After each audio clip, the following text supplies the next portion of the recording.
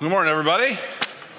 Great to see you. My name's Luke. I'm one of the pastors here and part of our preaching team, and really glad that you're here with us today. I don't know how much we talk about this, but we are, as Redemption Gateway, one of 9 congregations that are part of the Redemption Church family. Actually, kind of an exciting day today for Redemption Tucson. They're celebrating their 5th anniversary as a congregation, so we're happy for them. Let's give Redemption Tucson a hand. We're excited for them. Most of you have never been there, won't ever go there, but if you ever get a chance to go to Tucson, if you ever have to go to Tucson for some reason, pop by Redemption Tucson. God is actually, believe it or not, at work in that city there. So he had to work really hard to do it, but we're excited about what God's doing there. And Redemption Church, as a family of churches in Arizona, is actually, we have a lead pastor named Tyler Johnson. And some of you have heard him speak before. Most of you don't know who he is. But Tyler and I actually went to high school together. He's how I ended up in Arizona. And we've known each other for years and years and years. And the reality is, if you got to know Tyler, he's one of these people, there aren't many people like this, where the closer you get to him, the more impressed you actually are. Right? Most people, the closer you get, you go, ugh. That was good from far and far from good, right? But you get closer to Tyler, and he's actually like just one of the greatest people you've ever met. And most people have never seen Tyler as angry as I've seen him. And I think maybe I've told this story before, but when I was in college, Tyler and I were playing on a baseball team in Kansas City, Missouri, and Tyler was my ride for the whole summer. He would pick me up and he'd drop me off, and we would drive around and we'd talk and we'd listen to music and we would hang out, and it was just a great time as we were playing baseball together that summer. And there was one particular day where I made Tyler so mad. The host family that we were staying with had given us some watermelon, had cut up slices of watermelon, and we had this big Tupperware thing of watermelon slices. And so we were kind of passing around and eating the watermelon. So I would eat the watermelon, and then I'd roll the window down, and I'd chuck the watermelon rind out the window. Tyler, he's kind of green, one of those environmental people. And he was like, hey, stop throwing the watermelon out of the window. It's litter. I was like, dude, it's biodegradable. The birds will eat it. Like, it's really no big deal. And then I had another piece, and I ate it, and honestly, I forgot, and I rolled it down, and I threw it out the window. And he said, Luke, don't throw the watermelon out the window. So I took another piece, and I ate it, and I looked at him while I rolled the window down, and I went. And he pulled the car over, and he yelled at me. I've driven you around all summer. I've done nothing but take care of you. And I ask you to do one thing, and you won't do it. And believe it or not, I actually at that point finally felt guilty and felt bad. Felt like, oh my goodness. And the reality is Tyler was right to be mad, because there's a difference between when we do things we shouldn't do and it's just a mistake. We don't know better, we didn't think about it, and it just kind of happens. That's one thing. But when we do something defiantly, right? When you tell your kid, hey, don't touch that vase, and they look at you and go, touch, right? Like, that is defiant, right? And so we tell people as parents, like, hey, discipline defiance. Don't discipline childishness. Don't discipline just mistakes that kids make necessarily. But when kids are absolutely intentionally defiant, that's when you have to discipline them as parents. And what we're looking at here in this passage today in Exodus 5, 6, and 7 is a passage where God is repeatedly warning Pharaoh about some things. And Pharaoh, the one who is keeping the people of Israel enslaved in Egypt, is defiant. The verses we read just a moment ago. Thus says the Lord God of Israel, let my people go, that they may hold a feast to me in the wilderness. But Pharaoh said, who is the Lord? Right, this is not like inquiring minds want to know. Who is the Lord? I've been curious. Thank you, Moses, for coming. Who is he? Tell me more. No, this is, who's the Lord? I should obey his voice. Let Israel go. I don't know the Lord, and moreover, I will not let Israel go. Now, what we're going to look at next week is actually all the heavy lifting, all the difficult work, all the judgment and strife that Pharaoh in Egypt had to endure because of Pharaoh's defiance. We're going to look at that next week, but this week you have to really kind of get the heart of what's going on, is Pharaoh has a defiant heart that will not let God's people go. Now, just to review with you, Exodus, this book that we're walking through over the rest of this fall, this is a book that's about God making himself known in a world that has long forgotten him. The people of Israel had been in Egypt for about 400 years. A lot of that time they had been enslaved. They had been crying out to God, but God had not really been answering. They didn't really know God very well. They had, a lot of them, forgotten him. And so this book is about God revealing himself to the people of Israel. And then the second half is about God revealing himself to the nations through the people of Israel. The Hebrews, they're oppressed, they're enslaved, and God shows up to Moses. That's what we looked at last week in Exodus 3 and 4. God shows up in a burning bush. He says, I am who I am. Go to Pharaoh and tell him to let the people go. Look, actually, if you have your Bible, at Exodus chapter 3, starting in verse 18. It says, and they will listen to your voice, and you and the elders of Israel shall go to the king of Egypt and say to him, the Lord, the God of the Hebrews, has met with us. And now please let us go a 3 days journey into the wilderness that we may sacrifice to the Lord our God. God says, but I know that the king of Egypt will not let you go unless compelled by a mighty hand. So I will stretch out my hand and strike Egypt with all the wonders that I will do in it. After that, he will let you go. And that sets us up for this encounter that Moses and Pharaoh have that we're going to look at here today. So here's what I want to do is I want to pray here in just a moment, and then I want to kind of walk through these stories, make sure you understand what's going on in chapters 5, 6, and the first part of 7. And then we've got kind of, we have basically a reminder to give you, an encouragement, a warning, and an invitation. That's what we'll look at here in this passage. So let's pray together. Father, thank you that even when we are defiant against you, when we know what's right and we don't do it, when we know what's wrong and we do it, God, thank you that even when we're defiant, you keep pursuing us and you forgive us. But God, allow us today as we walk through this passage to be warned, to be reminded, to be encouraged, and to be invited to experience you in a powerful way. We ask you to move among us. In Christ's name, amen. Amen. All right, well, you're going to want your Bible here for the next few minutes because we're going to walk through chapters 5, 6, and 7. Again, that's on page 44. If you have one of the Bibles on the pews, or the pews, that's cute, the rows in front of us. So grab your Bible and look with me at Exodus chapter 5. We just read verses 1 and 2. So Moses and Aaron go to Pharaoh. They say, hey, let my people go. He says, I don't know the Lord. I'm not letting them go. And it says this in verse 3. Then they said, the God of the Hebrews has met with us. Like, listen, Pharaoh, you don't get it. This, like, we're not kidding. The God of the Hebrews has met with us. Please let us go a 3 days journey into the wilderness that we may sacrifice to the Lord our God, lest he fall upon us with pestilence or with the sword. So get this. When this request is made, it's not a request, let my people go forever. Now that's what ends up happening. But the initial request is, hey, just let us go out to a 3 days journey so that we can worship, so that we can make sacrifices, so that we can rekindle the covenant with God. Verse 4, but the king of Egypt said to them, Moses and Aaron, why do you take the people away from their work? Get back to your burdens. And Pharaoh said, behold, the people of the land are now many, and you make them rest from their burdens. Pharaoh's upset. He's going, guys, listen, you're giving them all this talk about rest. They're slaves.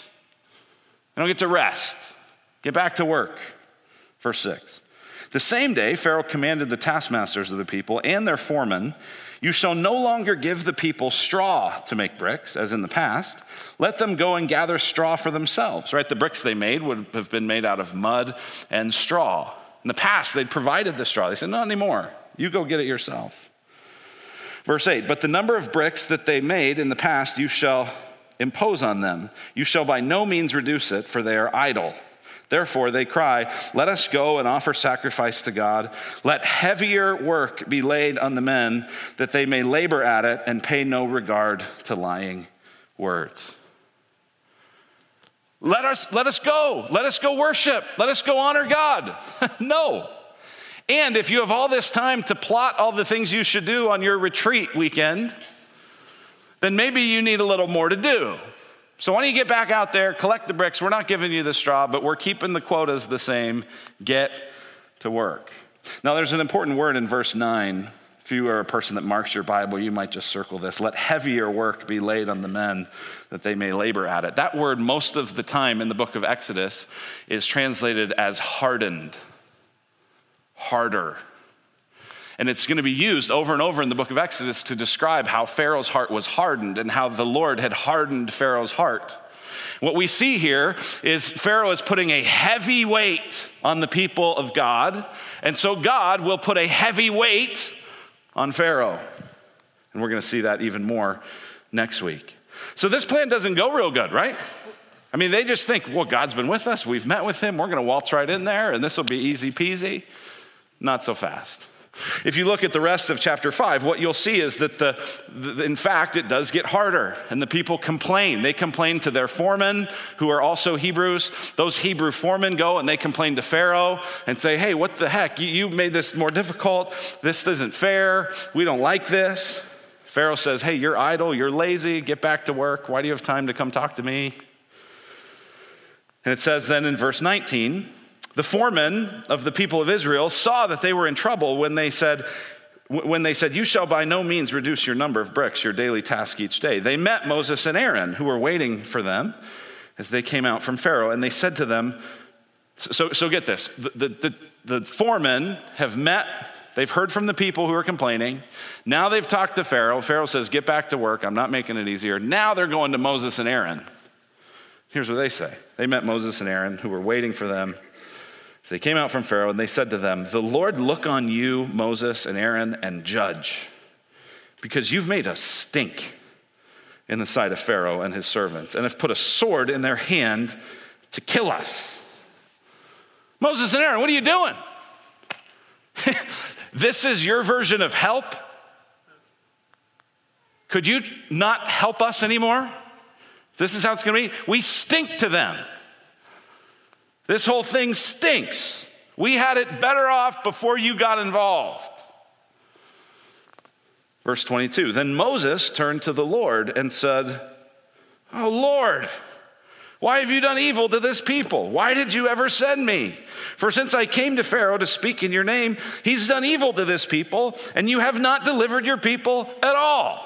Right? Everyone just wants to complain. Doesn't go the way they thought. It goes exactly the way God had told them.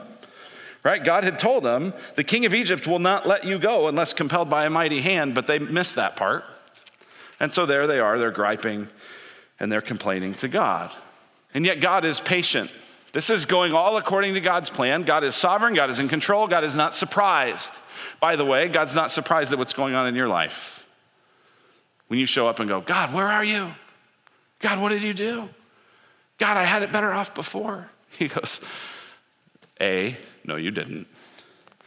And B, I'm with you.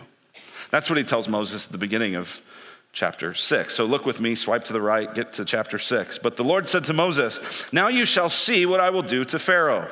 For with a strong hand he will send them out, and with a strong hand he will deliver them out of his land. Now, in the next paragraph, I want you to notice how many times it says the sentence, or the phrase, I am the Lord. I am the Lord. And every time you see the word Lord in all caps there, that is the way that that's the way that the English translators translate the name of God, Yahweh. I am the Lord. Notice how many times he says, I am the Lord in this next paragraph. God spoke to Moses and said to him, I am the Lord. I appeared to Abraham, to Isaac, and to Jacob as God Almighty, but by my name, the Lord, I did not make myself known to them. I also established my covenant with them to give them the land of Canaan and the land in which they lived as sojourners. Pause there for a moment. Notice, God is saying, I revealed myself to Abraham, Isaac, and Jacob. I showed them who I was, but not fully. Moses, Aaron, Israelites, you're about to get more of me than they got. So I know you're frustrated. I know you're upset. I'm going to show you who I am. Verse 5, moreover, I have heard the groaning of the people of Israel, whom the Egyptians hold as slaves, and I have remembered my covenant. Say therefore to the people of Israel, I am the Lord, and I will bring you out from under the burdens of the Egyptians, and I will deliver you from slavery to them. Also notice how many times it says, I will. I will, I will, I will. Again, backing up, verse 6. I will bring you out from under the burdens of the Egyptians, and I will deliver you from slavery to them. And I will redeem you with an outstretched arm and with great acts of judgment. I will take you to be my people, and I will be your God, and you shall know that I am the Lord your God, who has brought you out from under the burdens of the Egyptians. I will bring you into the land that I swore to give to Abraham, to Isaac, and to Jacob. I will give it to you for a possession. I am the Lord. Moses spoke thus to the people of Israel, but they did not listen to Moses because of their broken spirit and harsh slavery. Listen, there's a difference between not listening to God because your heart is hard. There's a difference between that and not listening because your spirit's crushed. Some of you have had a crushed spirit. Life has just been so difficult and so painful and so heavy, and everyone that looked like they were going to help you just made it worse. And when you're in that spot, it's hard to listen, even when it's God talking. On the other hand, some of you just have hard hearts. You've decided that things are going to go the way they're going to go. You have a better plan for your life. That's like Pharaoh. We don't want to be like that. And so the Lord says to Moses, go in, tell Pharaoh, king of Egypt, to let the people go out of the land. And again, this is all sort of setting up what's going to happen next week. Now, in the middle of this, and I'm not going to go in depth on this, but in the middle of it, in the back half of chapter 6, you have a genealogy. You have this long explanation of all these different people who are born and who the sons of these and that are. And the reason for that, just briefly, is that in the rest of the first 5 books of the Bible, Genesis, Exodus, Numbers, Leviticus, Deuteronomy, in those 5 books, there's going to be a lot of establishing the authority of Aaron and the priesthood of Aaron. And that paragraph that is all those names and all that genealogy, that is really establishing that whole thing. So we'll just let you read that on your own. Better yet, listen to it on Bible on tape so that you can hear how they say it. All right, so go to chapter 7. And this will wrap up and set us up for next week. Chapter 7. And the Lord said to Moses, see, I have made you like God to Pharaoh, and your brother Aaron shall be your prophet. You shall speak all that I command you, and your brother Aaron shall tell Pharaoh to let the people of Israel go out of his land. But I will harden Pharaoh's heart. And though I multiply my signs and wonders in the land of Egypt, Pharaoh will not listen to you. Then I will lay my hand on Egypt and bring my hosts, my people of the children of Israel, out of the land of Egypt by great acts of judgment. The Egyptians shall know that I am the Lord when I stretch out my hand against Egypt and bring out the people of Israel from among them.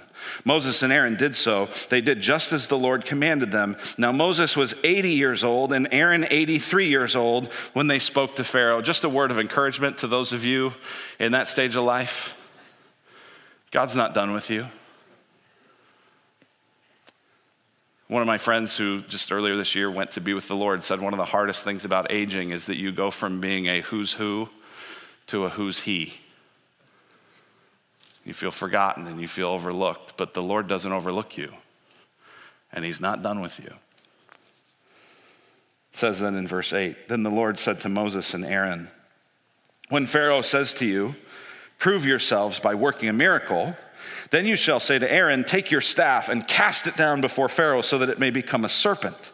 So Moses and Aaron went to Pharaoh and did just as the Lord commanded. Aaron cast down his staff and it became a serpent. That's freaky. I don't know how many of you have a walking stick that you use as you go on a hike around the mountains here, but my guess is if you throw it down, it just goes clang. Right? You don't typically have the power to throw it down and have it become a serpent, but he did. And not only did he, but it says in verse 11, then Pharaoh summoned the wise men and the sorcerers, and they, the magicians of Egypt, also did the same thing by their secret arts. For each man cast down his staff, and they became serpents. But Aaron's staff swallowed up their staffs, right? Like you've seen the Darwin and the Jesus fish fighting it out on the backs of everyone's cars, right? And who's swallowing who? Well, in this story, Aaron's staff swallows up the other ones. Verse 13, still Pharaoh's heart was hardened, and he would not listen to them as the Lord had said. He's defiant. He's defiant. So, as I said, in this story, we find a reminder, an encouragement, a warning, and an invitation. First, a reminder. Here's a reminder for us based on this story. A world opposed to God usually opposes God. Wow. Right, isn't that brilliant? A world opposed to God usually opposes God. Right, some things are obvious, but you still have to remind yourself of them, right? Like this is how I feel as a parent. The other day I was on the phone with Molly, and we're talking, and I hear her say, "Hey, stop licking the floor." She comes back on the phone. She goes, "Did you hear what I just had to say to your son?" And I said, "Well, honey, that's why he needs parents, because he is going to lick the floor. He's a child. Like this is what children do." It's the same thing with the world. The world, humanity, is bent against God. We rebel against God actively. We ignore God passively. Our hearts are bent toward our own desires and our own sense of what the good life is. That's what sin is. And we know this because that's how we were, those of us who are followers of Christ. We still have little rebels inside of us, but we can look back even and go, man, I used to be all just about me and my agenda and what I could get and how I could look good and the stuff I could acquire and the power I could have and the career I could advance. And that was just all you lived for. You weren't thinking about God. And so why does it surprise us when the world's not thinking about God? Why are we shocked that a world opposed to God opposes God? Why are we shocked when schools begin to teach that gender is just a human construct and it's fluid and it's no big deal? Why are we shocked by that? Why are we shocked when presidential candidates line up tripping over each other to support late-term abortion? Why are we surprised? Why are we surprised when governments separate children at the border or put them in cages? Why does that surprise us? Why are we surprised when other governments in other parts of the world persecute Christians? Why are we surprised in a media that forgets God and just promotes whatever story fits their pre-existing agenda? Why are we surprised when people with power abuse it? I heard a story the other day. There's a website, I'm not going to name the site because some of you will be tempted to go there. There's a website that specializes in promoting affairs between married people. It's a hookup site for married people to have affairs. And they just recently put out what are the top 20 cities in the country where they're hot spots for adultery on this site. You know what number 10 was? Gilbert, Arizona. Why are you surprised? Do you think the hearts of people in Gilbert are purer than the hearts of people in Vegas? Do you think the hearts of American politicians are purer than the hearts of North Korean politicians? Do you think the hearts of people in power have changed since the days of Pharaoh? And yet we're outraged. We're shocked. We can't believe it. Why? A world opposed to God usually opposes God. So instead of reacting with outrage and shock, what if we responded with prayer and patience? Not cynicism, not, well, I figured they're all corrupt. You can't trust anybody. No. But what if we responded with prayer, with patience, with love, rather than outrage? A world opposed to God usually opposes God. It's obvious, but sometimes a helpful reminder. Here's the encouragement at a more personal level, so that's kind of macro. Here's a more personal thing. Here's an encouragement. Following God often makes things harder. Wow, you have a funny way of encouraging. Right? I don't know if, I didn't hear this in one of like K-Love's positive and encouraging little, minutes, Maybe they have this. I don't listen very much to K-Love, honestly, but following God often makes things harder.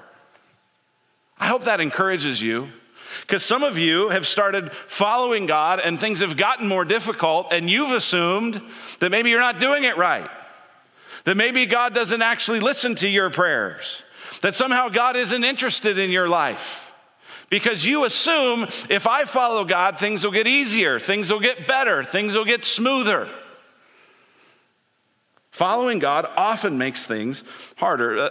My favorite title of a marriage book is by Paul Tripp. It's called, What Did You Expect? And the reality is we expect all kinds of wrong things when it comes to marriage and all kinds of wrong things when it comes to walking with God. See, sometimes you'll forgive someone and they'll take advantage of it. Sometimes you'll donate a lot of money and then your car will break down. Sometimes you'll share the gospel and damage a friendship. Sometimes you'll hold on to your integrity and the people at work who are compromising theirs will call you judgmental.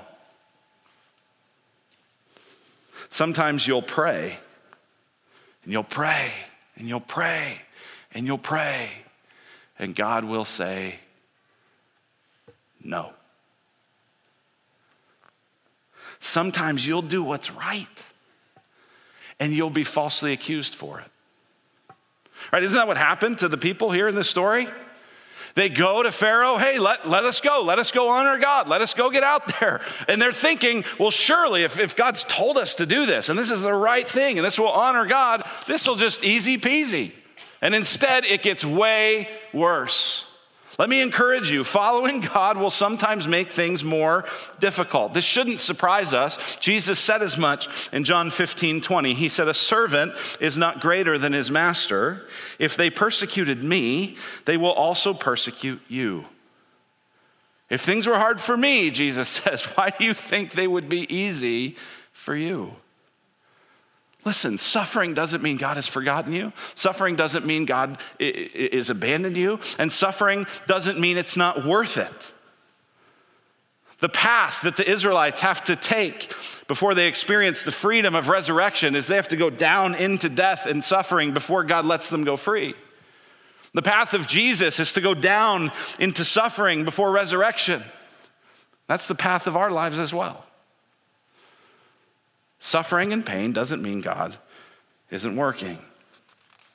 Here's a third thing as a warning, is beware hardening your heart against God. See, what happens is when your life isn't going the way you thought, and you're not getting the answers to prayer you expected, and you're suffering even as a result of doing good, you have a tendency to go, forget this.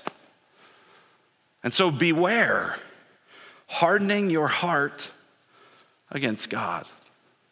That's what we see in Pharaoh, isn't it? He's just hardening his heart. No, I'm not going to do that. And we'll see this next week more and more. We're going to push deep into this idea of hardening your heart. But let me ask you, forget Pharaoh, forget Israelites. What about you? Is God trying to get your attention in life right now? Circumstances are going such a way that you're going, gosh, maybe God's trying to tell me something. Friends are coming to you and they're encouraging you and they're exhorting you and they're challenging you in certain ways. You go, maybe God's trying to get my attention. Is God trying to get your attention? Here's how the author C.S. Lewis said it. He said, God whispers in our pleasures, but shouts in our pains.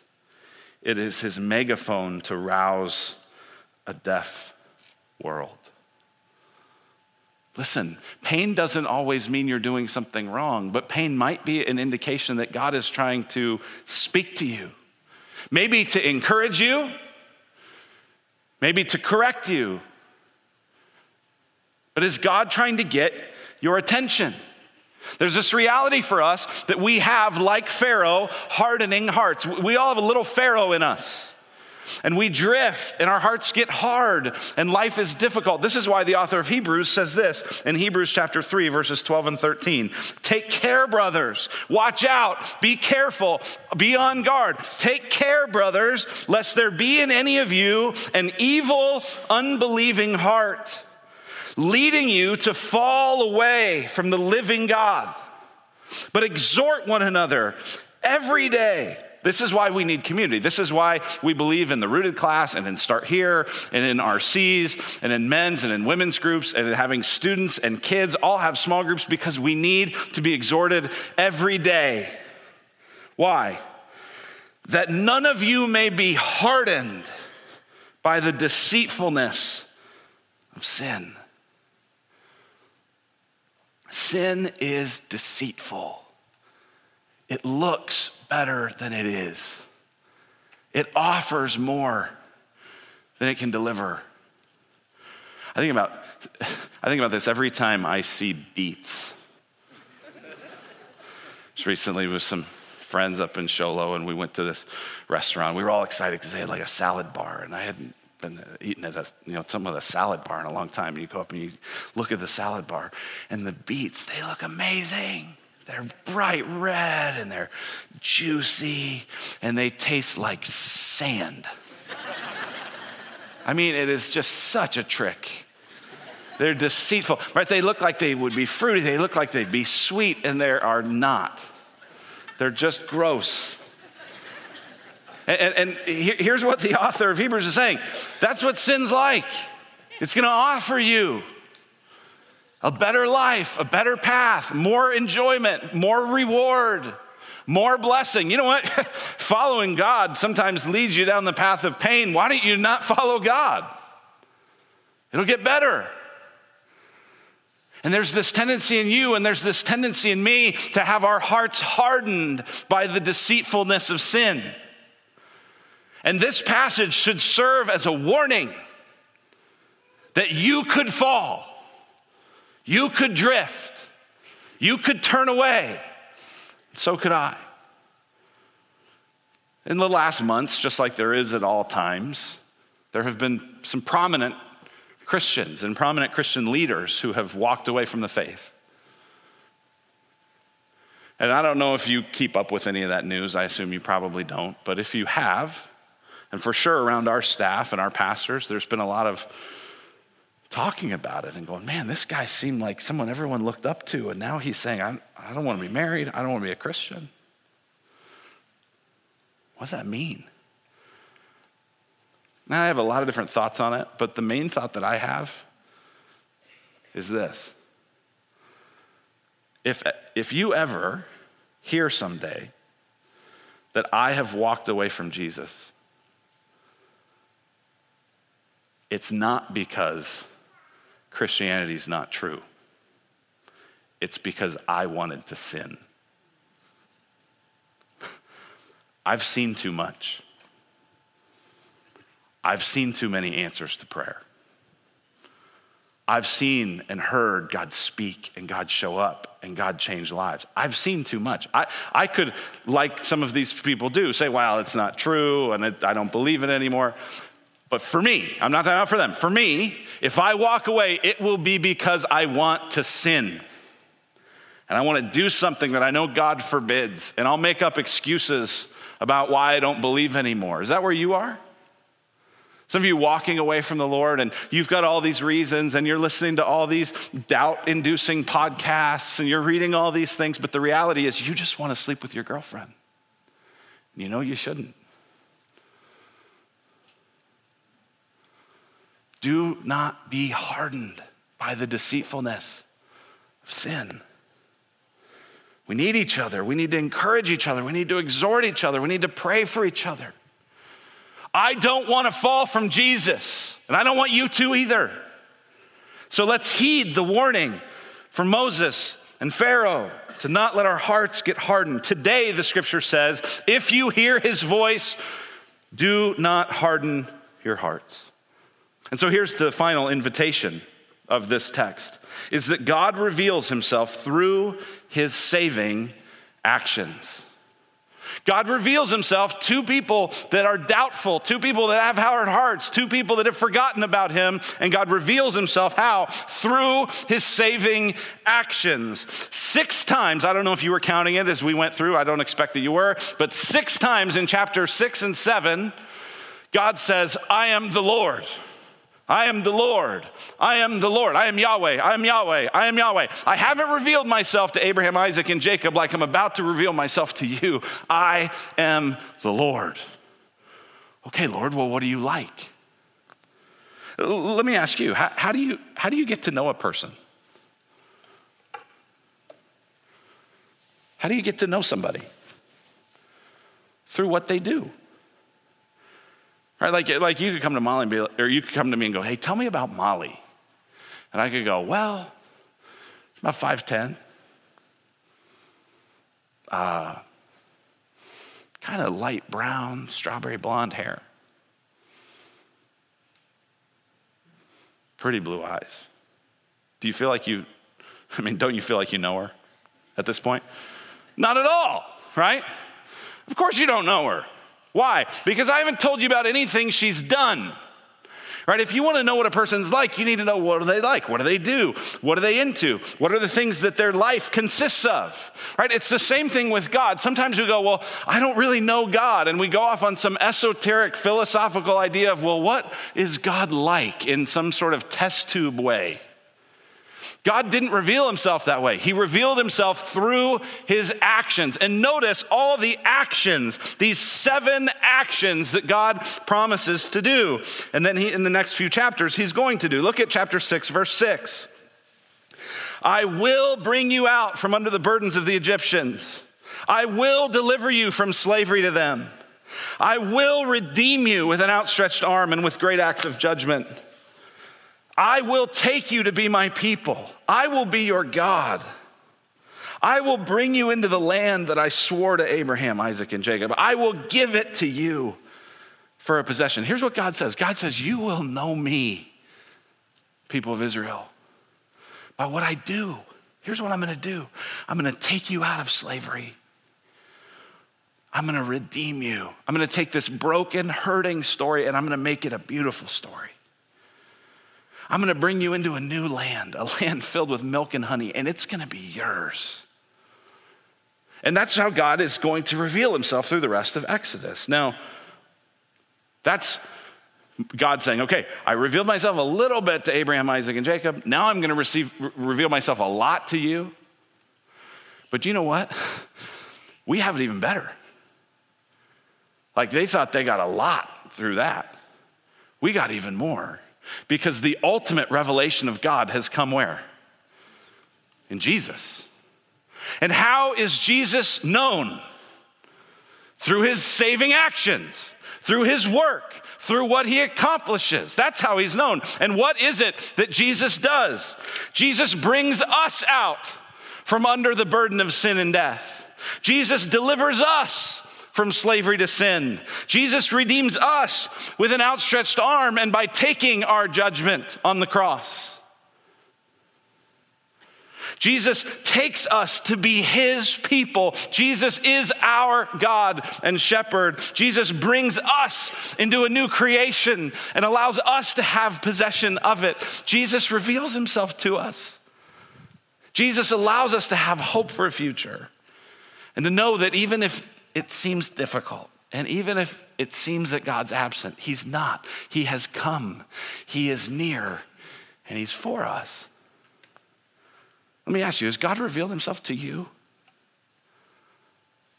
Has God saved you? Has he forgiven your sins? Has he set you free from being a slave? Has he brought you into a new life of hope? Listen, if the answer to that is no, then today if you hear his voice, do not harden your heart. Today is a day where rather than being like Pharaoh and hardening your heart and saying, I don't want to hear this anymore, have a soft heart. Open yourself to him. Pray to him. Ask him to forgive you. Ask him to set you free. Ask him to bring him into the hope that is found only in him. And today could be a day of salvation for you. Let's pray. Father, thank you that you reveal yourself to us in your word and in Christ. Thank you that you are the God who frees us from the burdens of slavery to sin. Thank you that you're a God who took our judgment on the cross. Thank you that you're a God who gives us a hope and a future. That one day all things will be made new and that we get to have a taste of that even as you come into our lives by your Spirit.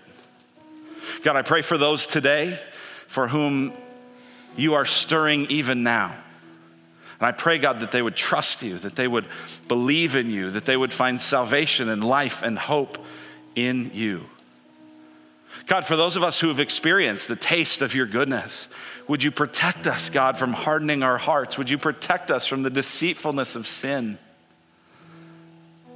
Would you put us in environments where people encourage us and exhort us and remind us of what's true? God, we don't want to fall away. We want to hear your voice and adore you and love you always. God, we need your help.